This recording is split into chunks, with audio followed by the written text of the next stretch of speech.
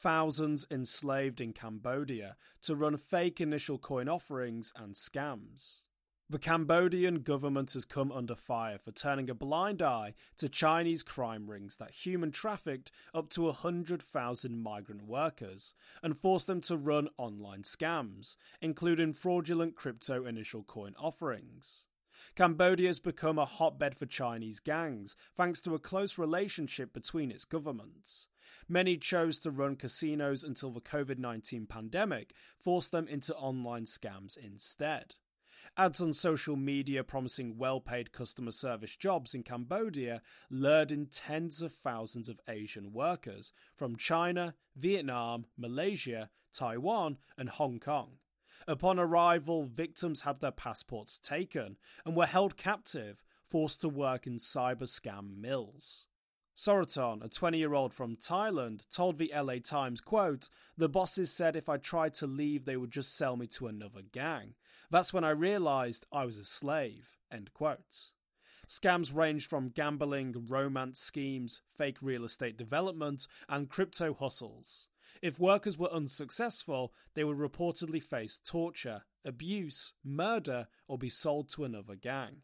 Jacob Sims, Director for International Justice Mission Cambodia, who has helped to rescue over 100 workers from scam gangs, said to the LA Times, quote, "Instead of getting fired for poor performance, you get physical punishments, forced push-ups and squats, tased, beaten, deprived of food, locked up in dark rooms or worse. On the other hand, those who consistently meet or surpass their targets are rewarded with more freedoms, food, money, and control over other victims." End quote. Yet success came at the cost of scamming innocent people out of their life savings, often with devastating consequences. Soroton recalled how a victim of his scam video called the crime syndicate, pleading for his money to be returned. He needed to pay for his mother's medical bills. When they refused, the victim picked up a gun and shot himself. Quote, "There was just silence after we heard the gunshot. The boss just walked away. These people have no feelings because they're human traffickers." End quote.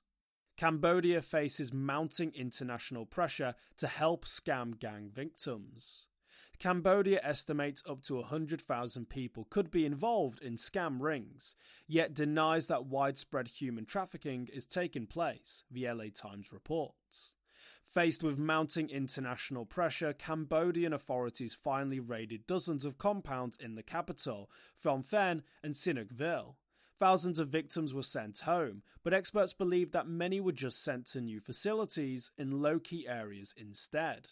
Safol Ia, a Cambodia specialist and political scientist at Arizona State University, told the LA Times, quote, "Cambodia's international standing has fallen several rungs as a result of this." End quote. Sorotan has suffered from months of insomnia since his escape. Sometimes he gets scam calls. Quote, "I tell them, don't bother, I just made it back home. Then they always ask me, how did you escape?" End quote. For more informed news, follow us on Twitter and Google News, or listen to our investigative podcast, Innovated Blockchain City.